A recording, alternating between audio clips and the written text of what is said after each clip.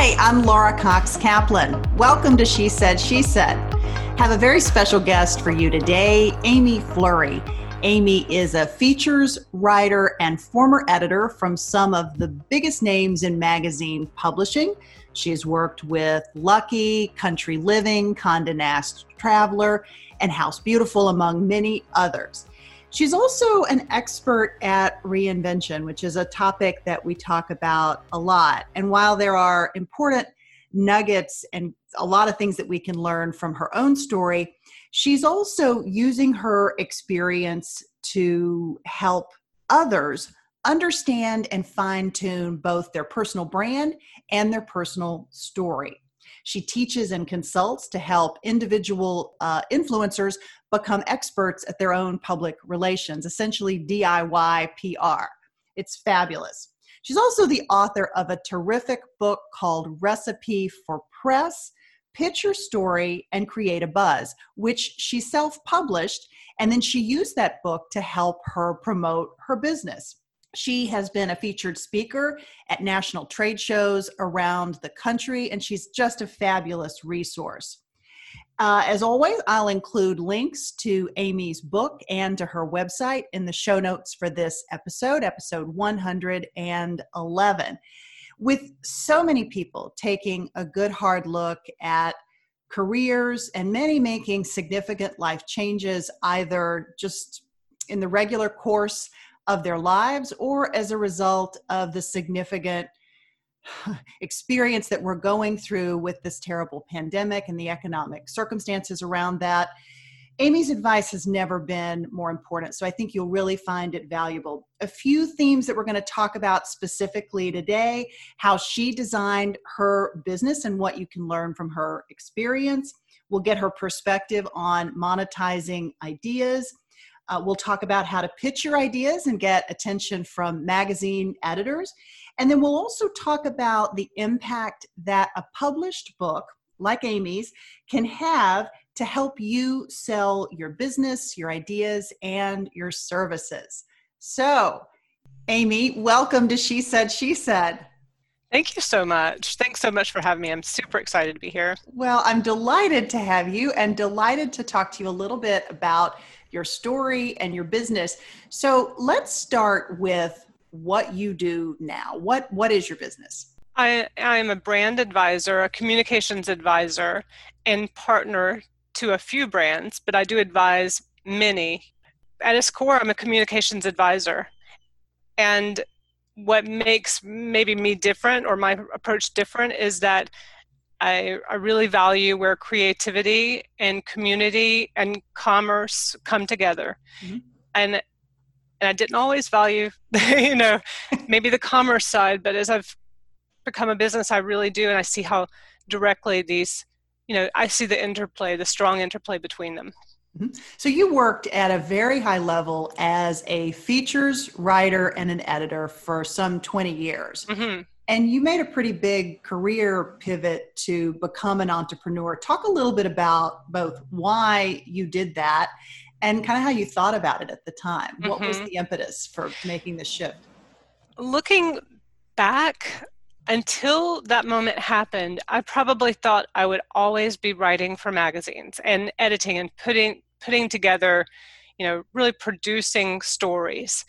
It is my deep joy, and I'm really curious about people's stories. I really love the beauty part when with magazines and now with video, introducing that into production, how you do that in your point of view, Mm-hmm. So I think it just had not crossed my mind that I would do anything differently, amazingly, until it did. Yeah. And I remember when it did. I think I was interviewing a very big designer. I'm not even going to name names because it would seem insulting, but they were so good at handling me, the press. Mm-hmm. And I was at supposedly the peak of my career, so I was the chosen, writer to spend time, and only one. There was only one who got this time. And that was kind of where I was in my work. And I could just see the message that was being repeated. I could see somebody very good at, the business of press, and somebody who had kind of lost that sense of gratitude. Mm. And, I had not lost that in my work. I labored over stories. I wanted to be a better writer. And when I saw that, but then I also it was in the fashion field, I just had a very strong feeling like maybe I have something to contribute now, instead of telling everyone else's story. I didn't abandon doing that, but it dawned on me like maybe it's my time now to, what do I have to say? Yeah. I didn't know what I had to say yet, but and then the recession came, and that quickly helped me. Sometimes when it's just so open, that paralyzes you. I could do anything, maybe. Right. What could I do? I don't know. Let's talk about it. And, you just never focus the idea. But as Leslie Seymour, one of your guests before, said, the magazine world was in trouble. I saw it too. I didn't see a future. I decided to transition, and I just paid attention to what everybody had always asked me as a freelancer after I had written stories about them and after that press had really moved the needle on their business. How do I get more? It was a conversation, and a coffee conversation I had had 100 times over. But at that point I said, maybe before I really fully pivot, I'll just write the book that every editor wants to say, and to tell you, but they're not going to tell you about how to pitch them and how to get in these pages. So this was like 2007, 2008 timeframe? That's right, yeah. And so you started with the book versus the business, right? Is that kind of how you began this? You started with what you knew how to do best. That's right. And it wasn't business. Somebody else told me something at that time, so maybe it was 2008, and they said, a career where you're having to reinvent the story every time is a really hard business to be in. And at that time I was kind of offended, like, well, you just don't know me then, because that's what I've done for 20 years. I'm good at it. But when the work's not there, you really can't argue. But I kind of actually thought about that one for a while, and I said, that wasn't an insult. It wasn't meant as an insult. It was like, you're in a new phase of your life. You can build a business around your core strengths.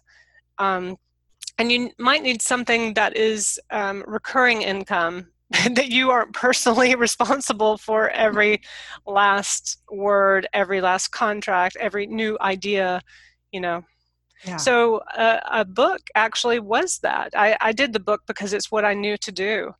And I kind of had a bee in my bonnet. I approached a design school. I didn't know how to do a book, and I didn't feel like I had time to go through the traditional publishing path, which is to go through a publisher, an agent. I didn't really have a track record. So I approached a design school, and I said, listen, I know this idea is going to be great. If you just could take me on as a project. I've seen you've done, beautiful books, and I want to do a beautiful self kind of help or business help book. So they said, they finally came around and they said yes, and they assigned me a student, and we did this book in a semester. That's all the time I had. After that, the kid graduated, and we had a kind of peer advisor or a professor that met with us as we tracked through. I'm going to grab the book, even though if you're listening to She Said podcast, you won't be able to see it unless you go to the website. But if you're watching on YouTube, this is the first book, right? Yeah. And it's a beautiful, as I was saying to Amy before we got started, it is truly beautiful. Most of us have read self-published books before, but they have that feel like somebody put it together in there. Not to say that the content cannot be great with a self-published book. Much of it is really terrific. Yeah. This is both quality content as well as really beautiful. And so I was really curious as to how you put this together and to do it that fast. Um, Well, I kind of treated every chapter like an article, like I was producing, like I had been doing, a feature article. And if you'll notice, it's almost put together in sections like a magazine, so it has some recurring graphic elements. Um, I knew that, it should be beautiful. That was the world I was coming from. yeah. And the images sell. So I really made sure to procure really, and to go and use people in the book that would be able to deliver the images and that I could use, because I didn't have the budget to go and do all the photo shoots. I knew how to do that from my magazine days. Mm-hmm. And then it just helped me to organize it. But I also just wanted to simplify the art of getting press on your own, because it was so overwhelming. There are many stages, but what I was trying to do with this is just simplify it and demystify, because I could see people had just really gotten themselves worked up about what the approach should be. I felt it on the other end as an editor when people pitched me like I was some Oz, behind the curtain making judgment on their product, and on them. And you're probably also seeing it from the standpoint that, you probably saw errors that they would make or ways in which they could have designed their pitch that would have been more effective as you were the person receiving it. And they were similar. Most people made the same errors, and they thought they were doing it correctly, and they were more overworking it, if anything, trying too hard. And the signals that you want to send busy editors is that you're going to be easy to work with, you're going to value the relationship, and that you're ready for press. And so the indicators, what are those indicators? That I go to your website and it looks, like you're ready, like I want to send tens or hundreds of thousands of subscribers to it and feel good about that. It's that you have those press ready pictures. It's that to return calls to editors quickly, but you don't call them to pitch. You don't get your feelings hurt when we say no for now. It's not, we'll probably come back if we like it. It's not telling the whole story, not overwhelming the editor with your entire story, but approaching them with part of your story that matters to the pages they write. And what that means is that you bothered to read it beforehand, and you have some familiarity with the work, and that you've tried to do the homework to approach them with something that they might be looking for. So it's not everybody gets through reading this book and they're like, oh my gosh, thank you so much. It's like a deep exhale. And I will hear often people say, well, that's really common sense. But it still helps to know that, I think, because ego plays in here like someone's choosing you over the next. That is true. An editor's job is to pick and choose. But you have editors write these pages over and over and over again. I just see it like fishing. Like if I pitch, I'm going to catch a fish if I do it long enough and I do it well and I know the hot spots and Yeah. And just treat it like that. But it is a big part. It should be a part of the business. If you have products and if you have online websites or if you have a book, and that's where I learned even more deeply when I finished this book. And I printed, I think I told you this, I printed an obnoxious number of books. They arrived on a semi. Didn't plan for that. You printed, I think you told 10,000. 10,000 copies. So my first challenge was, where does the semi drop them off? Oh my God. Yeah. Yes. It kind of lit a fire under, and you don't, it's really funny looking back. It really did light a fire under me to get out there and sell them. And I kind of took the attitude, like, if I can't sell what I have written a book about, if I can't share this with editors and try to get some help getting attention for it, then it shouldn't exist. But it exists right now. So I just really got busy pitching my own book, both to editors and to market directors at these big centers where people gather.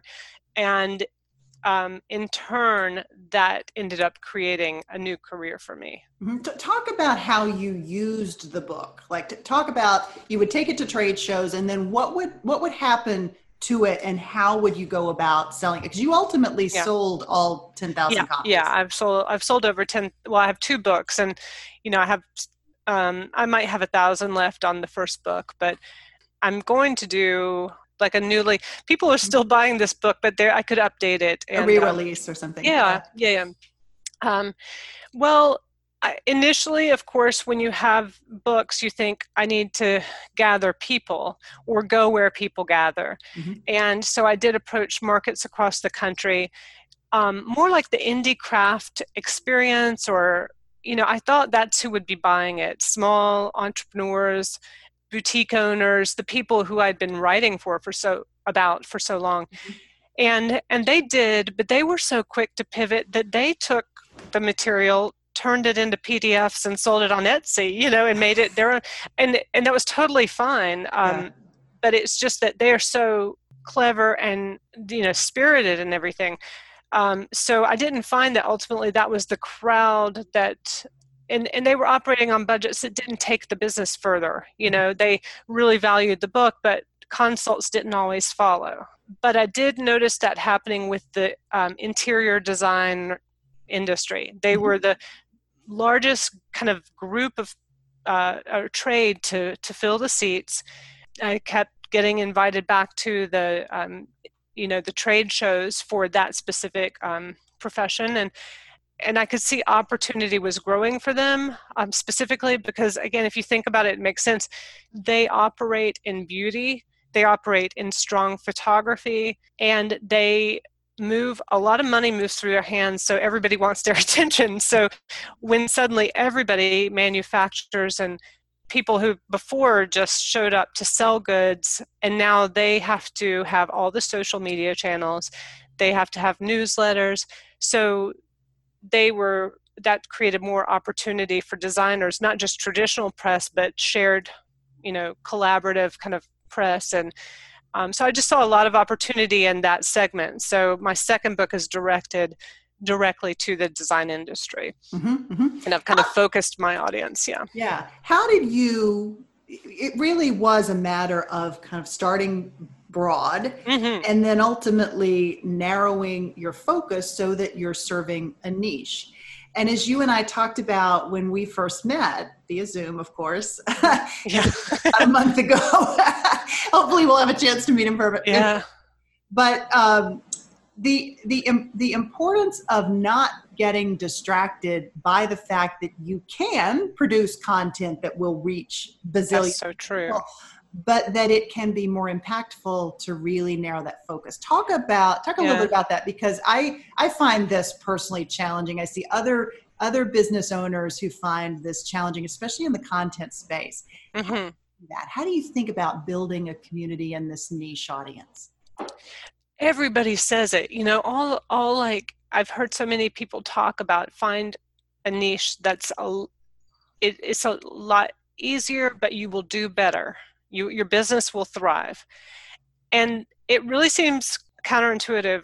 If I have a message that speaks to everyone, why would I do that? Why would I abandon everyone and go down this path? But what ends up happening, I have learned, is that more opportunity, you need to be not just an expert in, for me, communications. You need to be an expert in that field. Then suddenly more opportunity arrives. So for me, through speaking, through going to the design centers and really beginning to understand the business of interior design, I was approached at some point to be a creative director for a project management app. It was kind of the first of its kind project management app for interior designers. It was a technology piece, but that had to be positioned, really well. And that's what I kind of now know how to do best, is position a company through voice, through feeling, through visuals, and through a strategy. So then through that job, which was short-lived, I learned all the back end. I learned, the sequence of interior designers and their projects. I was exposed to top executives on the manufacturing side. So my exposure became greater in this niche. Mm-hmm. Um, and then the consulting that started coming to me through that, I had more and more depth of experience in that field. So then I start working with showrooms. So that's another segment of the interior designer, and is somebody that the interior designer directly needs, and the showroom needs the interior designer. I started working with manufacturers.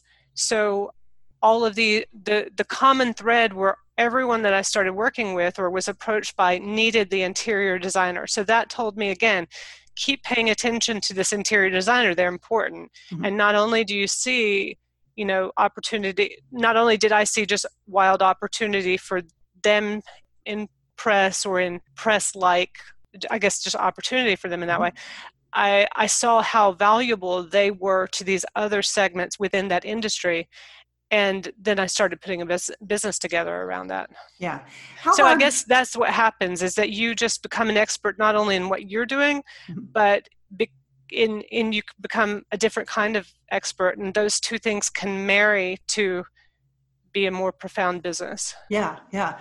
How difficult was it to turn all of this into a business? This was a right. It's a real pivot to go from working for someone to Yeah, becoming your own boss and an yeah, entrepreneur, and actually taking that entrepreneurship and monetizing it. Those are different things. right. How challenging was that, and what advice would you give to people who are thinking about embarking on something like that? It's just kind of sweet to think about that question and to think about the things that stand out along the way. In brief, I think what I can say is it's who I am, it's my life. It's not just the work, it's a big part of my life. And so I treated it like that. So when so sometimes we went across the country, and if I saw like, oh, I got a gig in San Francisco, we'd take the family, and they would help me. They would help me set up. I would be doing things that were very humbling.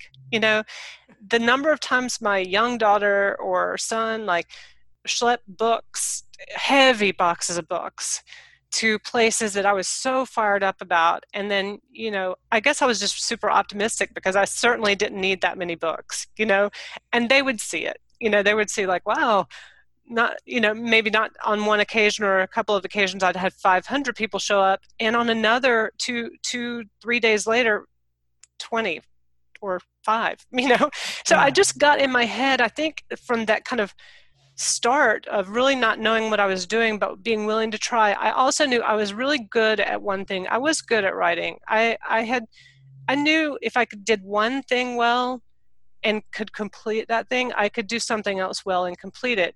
It's just going to take time. And so at least I should enjoy it along the way, and not have the expectation of like, I've got to scale it to sale. Yeah. That was not me. That's not who I am. I'd rather live it, enjoy the people I'm working with, and really approach it that way. Yeah. And so it's just been a set of experiences that are sometimes funny, sometimes amazing, where I can't even believe I did that or that happened to me. It's again sometimes humbling. It's just that, but it's the shared experience also with my family and with whoever's working with me. Yeah. Yeah. Do you have advice for people that maybe don't have as clear a sense of what they're good at? Mm-hmm. Maybe they're good at a lot of things. Mm-hmm. Maybe they're sort of more of a generalist, perhaps, as opposed Mm-hmm. to having sort of specialized knowledge in a particular area. What's Mm-hmm. your advice for figuring out what it is that really resonates with you, what you love, what you're supposed to do, and whether you can build a business around whatever that thing is? Mm-hmm. Well, if that person was younger, was young, not younger, but just young, I would say go and work for a small business that was on the rise, but that could only afford one person. Be that person, because you might have graduated in journalism, and you think you're going to be doing communications for that small business, and what you're doing is your communications, you're sometimes the carpool ride, you are you're in production, you're in operations, you get kind of a more broad, because that's how small businesses are. There are no marketing departments necessarily. But I like that, because then that person could kind of see where their strengths are, and the person they're working for could also, and as you grow, then you would get more focused, and then you might be able to build out that department. But generally, working for a small business, you're going to do a little bit of everything, and just kind of going into that with the same vigor. I really did like that interview with Leslie. Thank you. Thank you. She's such a rock star. But, when you get to 40, like what she was saying, something's going to happen. It's just different phases of life. So I think my better advice is, what I've learned is really, really look at where you are in life, because where I am right now in 5 years, not in 10 years, in 5 years, it's going to look a little different. So just take it in little chunks like that, so that you're not making a decision that feels like for the rest of my life. Just really consider that, and really consider, what are your priorities right now? Someone helped me learn to do this kind of from a business, angle.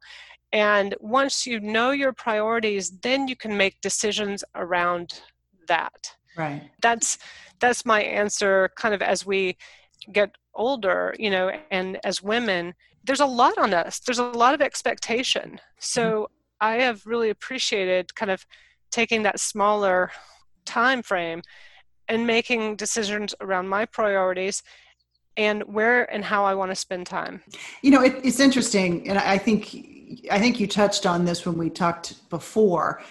You don't always see an evolution or a pivot coming, even though it's a very natural progression in your life, as you're just talking about. And it feels to me like if we did a better job of preparing each other, right? Preparing our future selves for what that evolution, career, personal, and otherwise may look like, that it can make it seem like a more natural occurrence, as opposed to something that, at least for me, was a wake-up call and kind of shocking to me, that I all of a sudden outgrew what it was that I was doing and really desperately wanted to do something that was very, very different from that. But you felt like you had to make a leap into an unknown, and that you probably didn't have the support, or people, like, you didn't know who to go to, or they didn't know how to even respond to you. I agree fully. I mean, that's a big thought. Yeah. Yeah. I'm glad you're talking about that now, because I have an 18-year-old daughter. I'm going to remember this. Yeah. No, I think it's, you launch into your career and you think, I won't ever, I'm in my dream job, I won't ever get tired of this. Yeah. And you will. It doesn't matter what you're doing. You're going to hopefully continue to grow and evolve. And it's just a natural part of that evolution. Well, doesn't that free you up to dream a little and to think, and I do really value that about this country in particular, is that it's no walk in the park. It's not easy to be a small business owner. And, small business is not, like, in the eyes of the government, it's not that small, Right.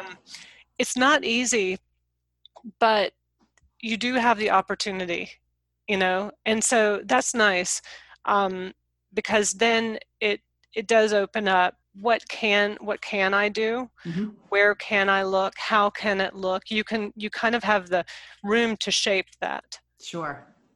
Let's talk a little bit about the other revenue streams that you've grown. You started with the book as a jumping off point, but you also have a consulting business. There's a number of different things that you're doing. The magazine, which I know is very specific to your kind of core followers. Talk a little bit about the other elements of your business that have grown since you launched this. Okay. So started with book one, and quite honestly, I thought that was it. Done. Yeah, I really did. I thought I kind of needed to get it off my chest, but it was that ordering 10,000 again that was like, oh God. What would have been a better number? I mean, would you do it differently? That's a very good question. If you could have not fill up your garage all at one moment. Right. Okay. When you look at even 1,000 books physically, see, that is a lot of books to sell. If you don't have a distributor, and I did not, I had me, I had me and my idea and my confidence that people needed this book. That was enough. But, I was going to have to figure out, I didn't have a mentor, let's say, or any kind of understanding of how this worked. But very quickly, when I started to think what else, the book is a product, but what could come of that, and how many consults do I need, or how many can I do well, and then I created another tool. But I created these tools, honestly, I wasn't thinking about the business, but in retrospect, it's a good idea. I was responding to people's needs. They were telling me what to do. So that if you don't quite know what the roadmap is, that's a key signal. So people would say, I got the book. Oh, I love it. I've read it. They would show me just like yours. It's got all these sticky notes in it. Yeah. Super sweet. And they were like, but I cannot for the life of me figure out how to find the editors. And I heard that over and over again.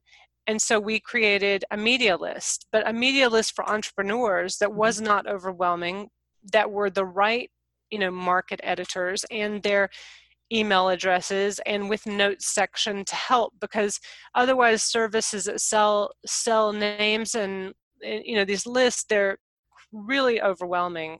They're just thousands of kind of random, sometimes random names, and if they're not random, you're paying a fortune for this service.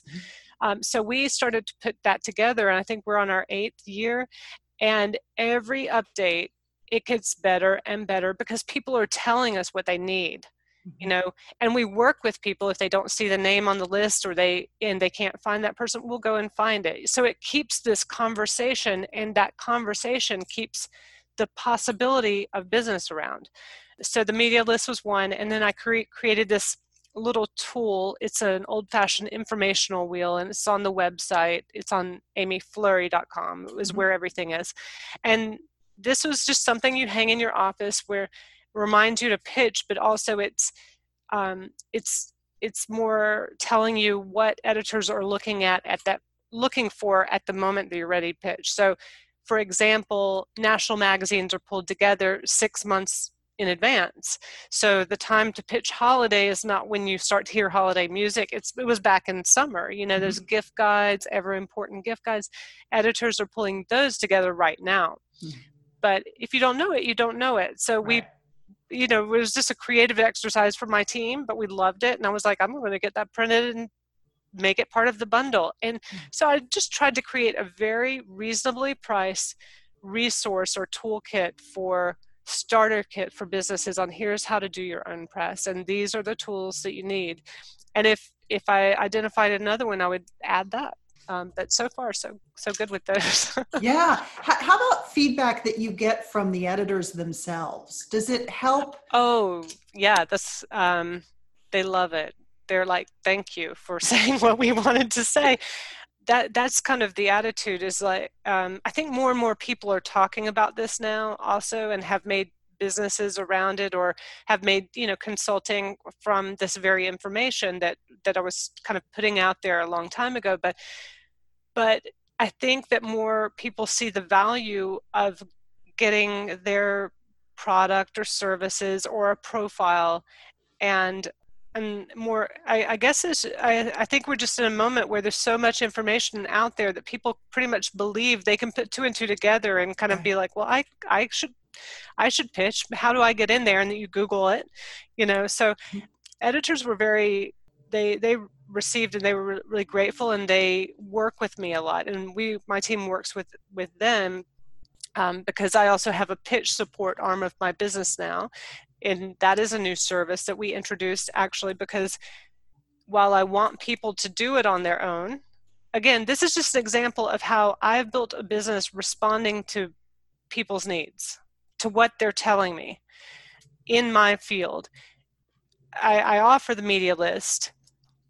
We offer all kinds of tutorial around it, do a lot of material and writing and blog posts around that. But sometimes people say, Amy, I've bought this thing for 3 years in a row, and I know myself, and I'm not going to do it.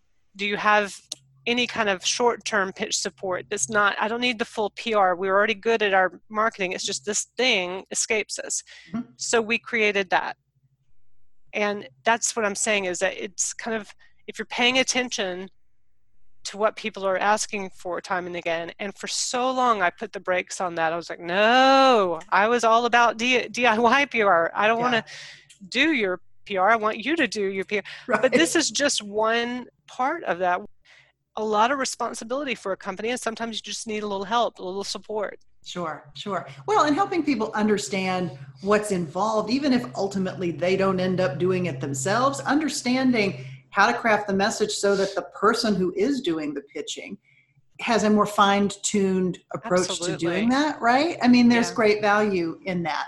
Talk a little bit about how you've grown as a person. What's changed for you as you have embraced this new path? It's a hard question, maybe. Yeah, but it's always the hard stuff that helps you expand and grow.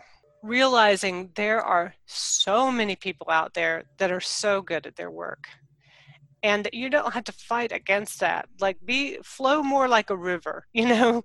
And I think for whatever reason, I wanted to be really good at things, but maybe I wasn't as good at sharing. And so when I wrote the book and when I had to put myself out there, I realized that sharing was quite natural, you know, but why had I not learned that was a good thing when it came to business? Or maybe the moment just changed, and it's definitely now even more so.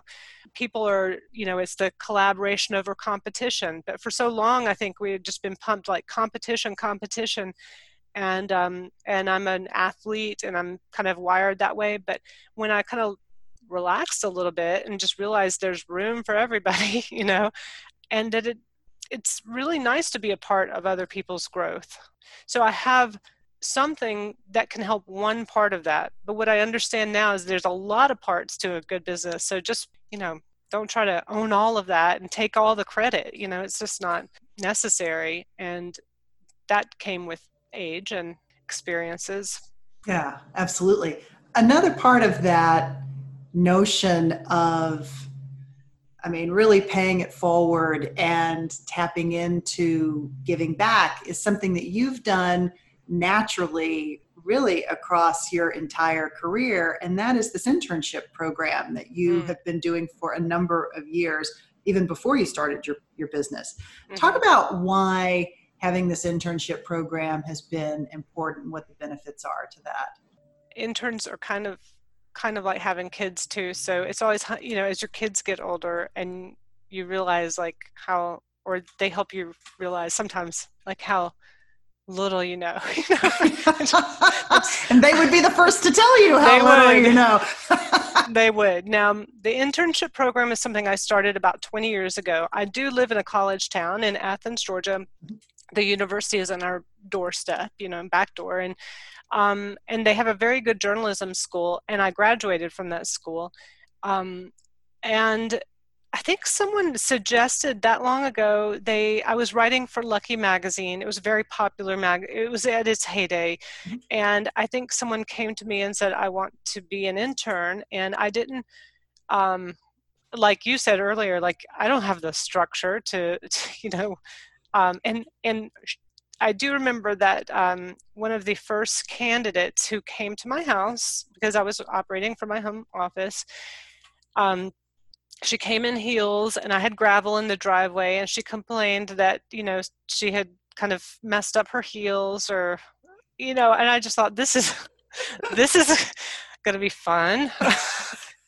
But I looked at her resume and I saw, honestly, I was like, this person knows a lot more than I do in some departments.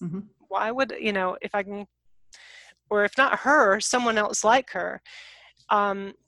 So it wasn't her, but someone else with that much experience and knowledge in a different part of communications came around, and she was so adorable. She didn't have a resume.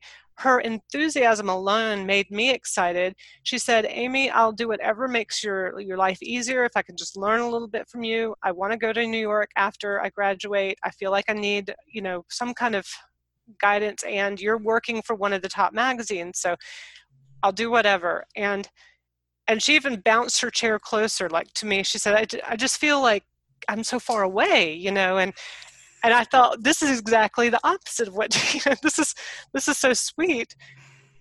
She ended up working with me. I just found the right person at the right time that I thought could get past the fact that I'm working in my office, that I had toddlers or whatever age the kids were. Oh, they were very young. One didn't even exist. And she could just work with me where I was. Yeah. And I made it okay for me. It wasn't like someone was in my house all the time. I said, let's do 2 hours on Monday, 2 hours on Thursday, something like that. Mm-hmm. Get good on delivery because you're in the business of deadlines. And I'll teach you and share what I know. She did end up going to New York. She did end up getting a job in magazines and with some help, but on her own as well. And she ended up featured in my second book because she's a major magazine editor now. And I promise you, it feels like just not that much time, but now I'm pitching her. Uh-huh. So I didn't quite put all that together at the time, but I kept that internship going because they kept bringing me people. Mm-hmm. And as long as that happened, I knew better than to turn down the help, and I was learning something from them too. Yeah. And I think over time, I just realized the importance of their energy and youth, how good it is to be close to that. And then the further you get from it, the more important it is to be around it. And we've done so much together. I really have felt it was not a paid internship, but they got credit mm-hmm. through UGA. But I made sure the deal was, I'm not even going to do this for a semester. You have to stay with me the whole year. The first part of the year, you're going to work and you're going to learn my way, because nobody else is going to teach you that, because it's just, I'm the one that came up with it. Right. And the second part of the semester, we're going to start working on you because you're going to be graduating. So I'd try to get kids that were in their junior year, going to graduate, and then I would help open doors for them. Mm-hmm. And probably 50% I do that successfully, and probably 50% are able to do that on their own and have something beforehand. But about 80% of those interns are still in my life in Wow. one form or fashion. We're talking now like probably there's 40 or more that have graduated through this program. And now look at that. That is a network. Yeah. That's a part of my business. That's not just the internship. So I structure it. My assistant, who was part-time, is now the intern coordinator. So I got a little help there, and we got very regimented about use of time. Mm-hmm. And it's lovely. Yeah. Yeah. It's an amazing way, an additional way of having an impact and really paying your knowledge forward in addition to what you're doing directly for clients. Beautiful thing. And they end up coming back. And like I said, now I work with my former interns. They're in bigger positions than I am, and that's so great to see. They were great when they were with me. But it's nice to go with many of them to celebrate life moments, or for them to have seen my kids grow up because they were around. And that's what I mean by living what I do, mm-hmm. because it was always in my house until I did get a studio. It's just hard to parse what's work and what's life. Yeah. Yeah. Well, you were set up interestingly for, when this pandemic hit, because you're already working from home. How much changed with what you were doing? What was the impact on your business? I did have an office that I had for 6 or 7 years downtown, specifically for the interns, because it was just getting a little snug. And specifically to house some books also. Mm-hmm. And I had let that go last year because I was going to build a studio, and will still do that, but that got put on hold. Yeah. Okay, so I think this is one of the key things in business that they don't talk about enough. We already knew how to be lean. And when you grow and grow and grow and fast, you start to feel like, well, I need more space. I need. It's really good to know what your baseline needs are. There's a lot of freedom in that, and not to be embarrassed or, to feel like that's less than because you don't have this stuff. Because look at what's happened now. Mm-hmm. I'm seeing law firms who had to come home, who were going to expand, but they've decided instead now, because people are working successfully at home, to let that extra space go into to contract and to take less space, right, and to take what you need and what is comfortable for your staff. So because of course we're still self-isolating, we've used Zoom a lot like everyone. We're kind of meeting on the porch now, a few of us. But we did go back to doing a lot of writing. mm-hmm. We're experts in DIY PR and the many branches of that, and in positioning, and how important communications, how much that plays into revenue. Mm-hmm. And I told the team, I said, you know what, this is hilarious what I'm about to say, because we'd gotten so far away from this. I said, we got to sell more books and media lists. That has to be a client now. Yeah. Because I'm not sure if my other clients can come with at this moment. They are not sure about their future. Mm-hmm. So we need to make that up with these physical products that we have that can be mailed in a mailbox or sold through the site. And I said, if you can do that, you can stay on board. And we've been doing that, and it's really funny because I tasked them with a challenge, and I think I'd gotten lazy on that part. But so we've been doing more of that, and mm-hmm. the way to do that is through communicating and delivering something that's important and useful to people. Yeah. Talk a little bit about how you fuel your creativity. This is a creative business at its core, based on what Mm-hmm. you're doing. What are the resources that you turn to keep your creative juices moving? I do a lot of reading around creativity and how to spark it and how to maintain it. And, especially during the summertime, those are some of my top areas to continue to explore. What are you using that you're finding really valuable in that regard? Well, my husband's a novelist, and over the last 25 years, we have every few years just relocated somewhere beautiful, Greece or Paris or something like that, but just for a few months, nothing extravagant, just the extravagance was in the move. Uh-huh. But we didn't have anything else planned, so it was just like daily living. But that kind of release from the day in and day out, and that kind of time and space and beauty, seeking beauty, whether it's like through nature or through travel, I've noticed that good ideas just flood you, when you're kind of free to let them, when the doors are open. Yeah. But we can't do that right now. So martinis on Friday night are always helpful. Listening to music. We're in a music town, but we kind of looking at the work of other artists and letting yourself enjoy that. We sometimes listen to records and just the clarity, just letting yourself enjoy something else. I went to my parents' farm. I did visit them with my daughter, and we watched a storm roll in, from the porch on this wide open farm. And I noticed that for me, that kind of thing really does it. It's having the space. I'm already surrounded by so much of it in my work. I mean, I have list upon list upon list. It's really taking a step back and giving yourself the space to let it come after you have gathered.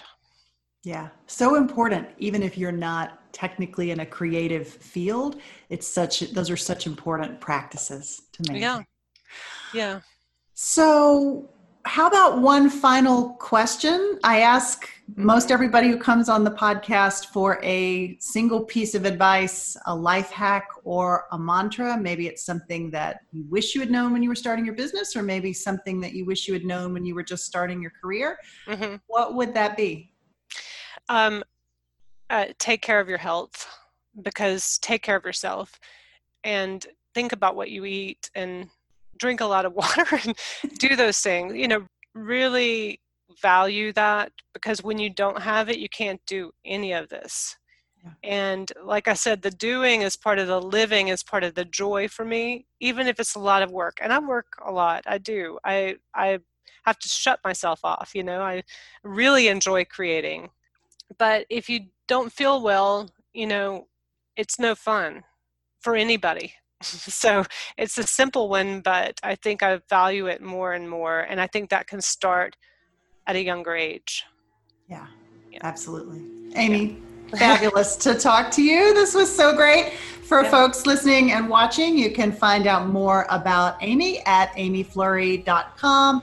I'll include links in the show notes for this episode 111. We're so grateful that you all joined us today. It was a lot of fun. I learned a lot. I hope everybody else did as well. I had a great time. Thanks so much for inviting me and for the time you put into doing something well. My pleasure. Thank you. Thank you. I love it too. It's great fun. Be safe. Be well.